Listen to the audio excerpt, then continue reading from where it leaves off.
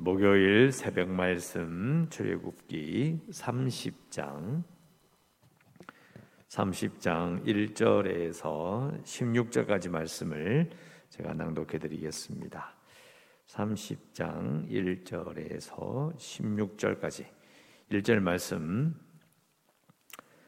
너는 분향할 제단을 만들지니 곧 조각목으로 만들되 길이가 한 규빗 너비가 한 규빗으로 네모가 반듯하게 하고 높이는 2규빗으로 하며 그 뿔을 그것과 이어지게 하고 제단 상면과 전후 좌우면과 뿔을 순금으로 싸고 주위에 금태를 둘을 찌며 금태 아래 양쪽에 금고리 둘을 만들되 곧 그 양쪽에 만들지니 이는 제단을 매는 채를 꿰를 곳이며 그 채를 조각목으로 만들고 금으로 싸고 그 제단을 증거궤 위 속죄소 맞은편 곧 증거궤 앞에 있는 휘장 밖에 두라. 그 속죄소는 내가 너와 만날 곳이며 아론이 아침마다 그 위에 향기로운 향을 사르되 등불을 손질할 때에 살을 찌며 또 저녁 때에 등불을 켤 때에 살을 찌니 이 향은 너희가 대대로 여호와 앞에 끊지 못할지며 너희는 그 위에 다른 향을 사르지 말며 번제나 소제를 드리지 말며 전제에 술을 붓지 말며 아론이 1년에 한 번씩 이 향단 뿔을 위하여 속죄하되 속죄제의 피로 1년에 한 번씩 대대로 속죄할지니라. 이 제단은 여호와께 지극히 거룩하니라. 여호와께서 모세에게 말씀하여 이르시되 내가 이스라엘 자손의 수요를 조사할 때에 조사받은 각 사람은 그들을 계수할 때에 자기의 생명의 속전을 여호와께 드릴지니 이는 그들을 계수할 때에 그들 중에 질병이 없게 하려 함이라. 물을 계수 중에 드는 자마다 성소의 세겔로 반 세겔을 낼지니 한 세겔은 20게라라. 그 반 세겔을 여호와께 드릴지며 계수 중에 드는 모든 자 곧 20살 이상 된 자가 여호와께 드리되 너희의 생명을 대속하기 위하여 여호와께 드릴 때에 부자라고 한 세겔을 더 내지 말고 가난한 자라고 덜 내지 말지며 너는 이스라엘 자손에게서 속전을 취하여 회막 봉사에 쓰라. 이것이 여호와 앞에서 이스라엘 자손의 기념이 되어서 너희의 생명을 대속하리라. 아멘. 오늘 읽으신 말씀 1절에 보시면 분향할 제단이 나옵니다. 한번 또 그림을 그려보겠습니다. 이게 성막이 있으면 성막이 이제 세워놓고 그냥 이렇게 놔두는 것이 아니라 울타리를 칩니다. 울타리를 치고 그래서 성막이 세워지면 그리고 울타리를 딱 치게 되면 그 사이에 뜰이 생기잖아요, 그죠? 뜰이 생기면 그 뜰로 들어갈 때에 바로 앞에 보는 게 뭐냐? 번제단이 보입니다. 번제단이 보이고 번제단에서 좀만 더 들어가면 거기 뭐가 있다고 그랬습니까? 손을 씻는 물두멍이 있습니다. 그리고 이제 성막으로 들어가면 여러분 보실 때에 이렇게 오른쪽에 밥상이 있죠. 진설병. 그리고 등잔대가 있습니다. 그리고 더 안으로 들어가면 여기 오늘 나오는 분향할 제단이 나옵니다. 밖에 있는 뜰에 있는 번제단은 놋으로 되어 있습니다. 놋으로 되어 있고 그래서 놋제단이라고 부르고요. 향단은 금제단이라고 이렇게 부릅니다. 왜냐하면 읽어보시면은 이제 금으로 이렇게 싸라, 금태를 두르라 이렇게 되어 있습니다. 그게 뭐 어렵지는 않죠, 그죠? 근데 이제 독특한 것은 뭐냐면 향을 피운다. 왜 분향을 할까? 우리 한국 사람들은 이 부분을 읽으면 저도 어릴 때 제사 드리는 것을 본 기억이 나거든요. 향을 피웁니다. 저도 이제 목사니까 기독교식 예배를 인도하러 장례식을 가면 사람들이 향을 이렇게 피워요. 향을 꼭 피우는데 어릴 때 그걸 보고 이제 익숙하게 자랐기 때문에 이런 출애굽기나 레위기를 읽으면 향 피운다 이런 느낌이 자꾸 이게 헷갈리는 거예요. 우리나라에서 이렇게 향을 피우는 이유는 관을 뒤에다 모셔놓고 장례 일정이 진행이 돼요. 그러면 이제 아무래도 이제 냄새가 나기 때문에 그 냄새를 이렇게 희석시키고 냄새를 덮어버리는 용도가 향입니다. 그래서 이제 뒤에 시실이나 관이 없을 때는 요즘처럼 이렇게 장례식장이 있을 경우에는 굳이 향을 피우지 않아도 되는 거죠. 근데 여기 나오는 우리가 이제 저때 말씀드린 것처럼 예배인데 제사로 번역을 하거나 제사가 우리 여기 말하는 예배라는 형식과 이렇게 비슷하게 되었을 때는 헷갈리는 거예요. 여기 나오는 향은 고대 근동과 그리고 예수님이 계셨을 때까지 거의 1500년 정도 고대 근동과 유럽까지 전체가 다 그들이 가지고 있는 종교적인 느낌은, 그리고 공식적인 행사에는 당연히 향을 피우는 거예요. 이게 중요합니다. 왕을 만날 때 로마서에 보면 이런 게 있죠. 너희들은 그리스도의 향기다. 그 향기는 이 향기하고 또 다릅니다. 다르긴 다른데 중요한 것은 로마 시대 때도 왕과 왕의 군대가 행차하면요, 온 시내에다가 향을 피웁니다. 제사 지내는 게 아니고요, 향을 피운다는 말 자체가 공식 행사가 있구나, 왕이 지나가는구나, 왕을 만나는 공식적인 행사가 열리는구나, 그렇게 느끼는 거예요. 그래서 향을 피우는 겁니다. 그래서 이게 느낌을 우리가 이해해야 되는 거죠. 그래서 우리가 하나님이 왕이시지, 그러니까 그 당시 사람들은 그 왕이신 하나님을 만나는 그 자리에는 항상 향을 피우는 거예요. 그렇게 함으로 하나님을 공식적으로 만난다라는 그런 느낌을 주는 겁니다.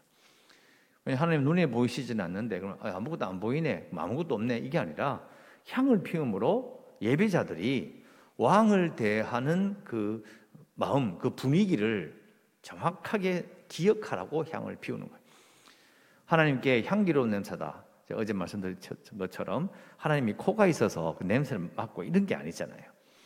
그러니까 인간의 입장에서는 눈에 보이지 않는 하나님을 예배하기 위해서는 그들이 눈으로 보고 있는 이 세상에서 가장 예의를 차려서 하나님을 만나는 게 향을 피우는 거예요.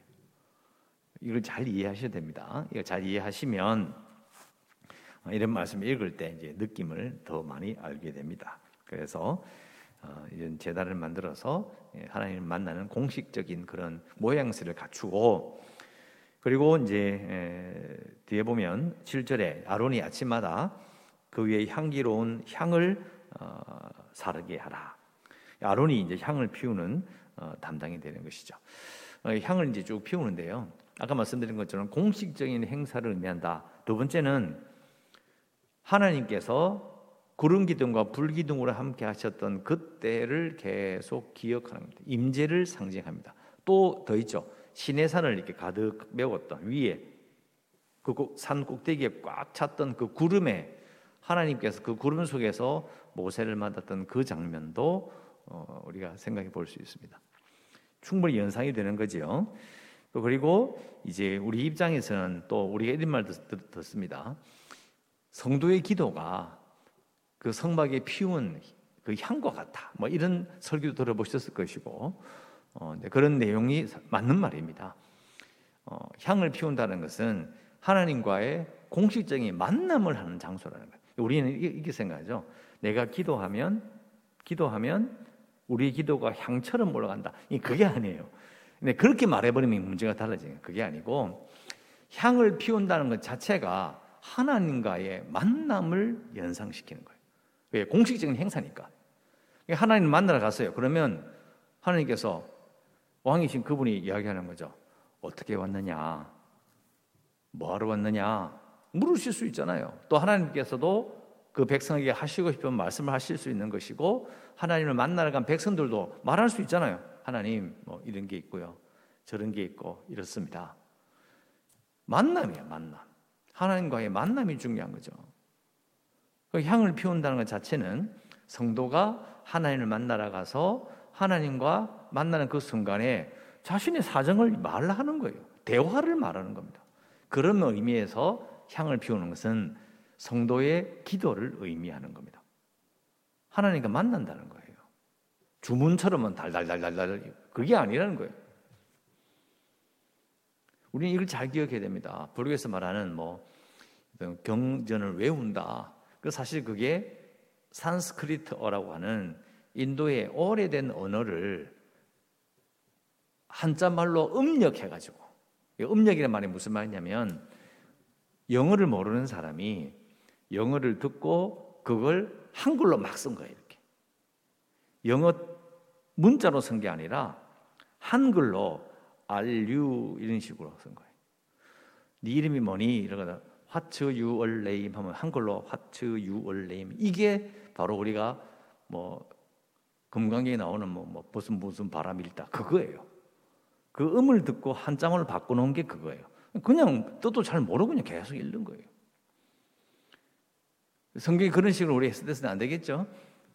그러니까 우리는 이걸 읽으면서 의미를 해야 되는 겁니다.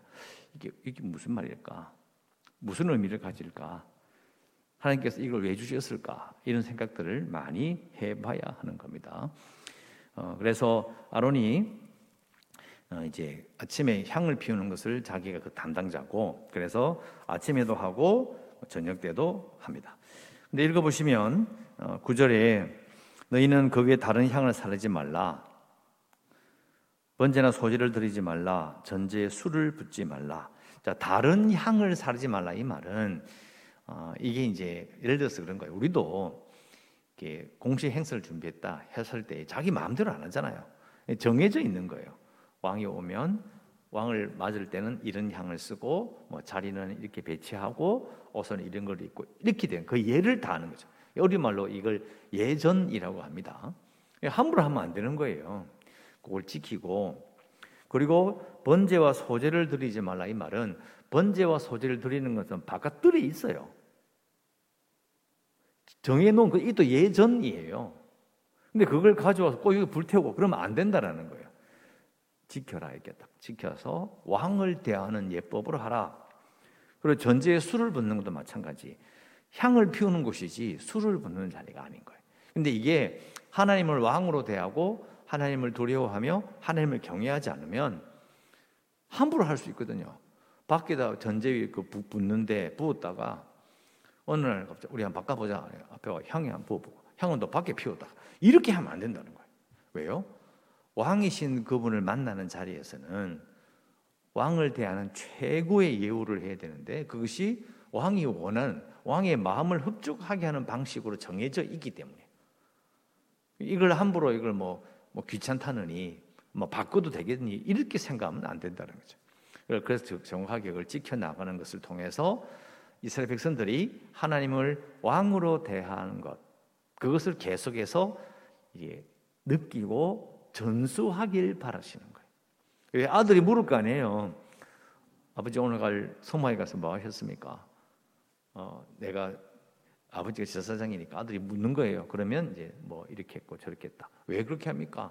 하나님께 왕이시기 때문에 우리가 이렇게 해야 하나님께 예를 다하는 것이다, 이렇게 말하게 되는 거죠.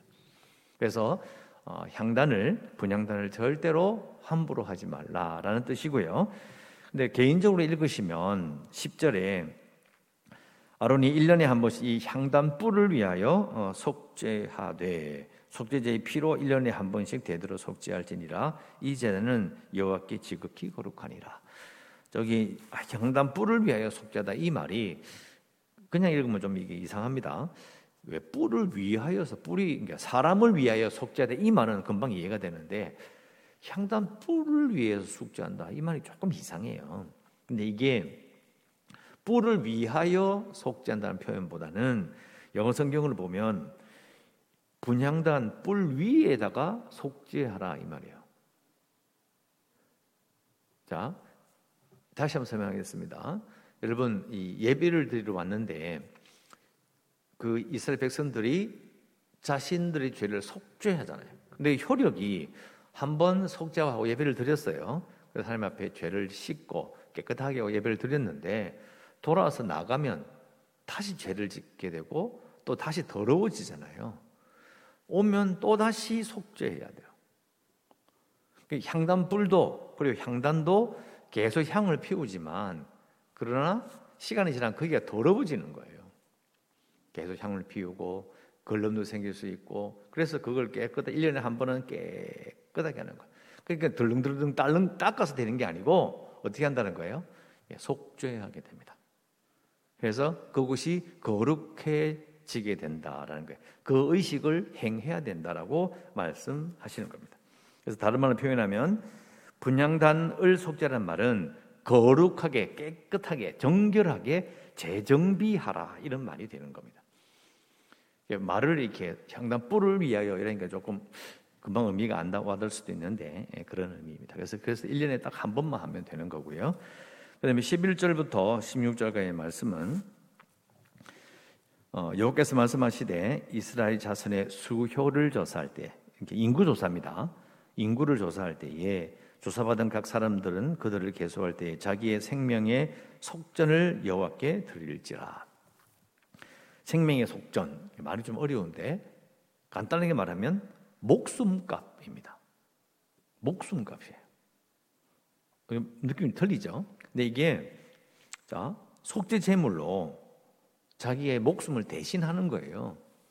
그냥 하나님을 만나게 되면 죄로 말미암아 우리가 죽을 수밖에 없는 그런 존재인데 하나님께서는 이스라엘 백성들을 만나 주시기 위해서 그 죽을 수밖에 없는 목숨을 짐승의 목숨으로 대신하는 거예요.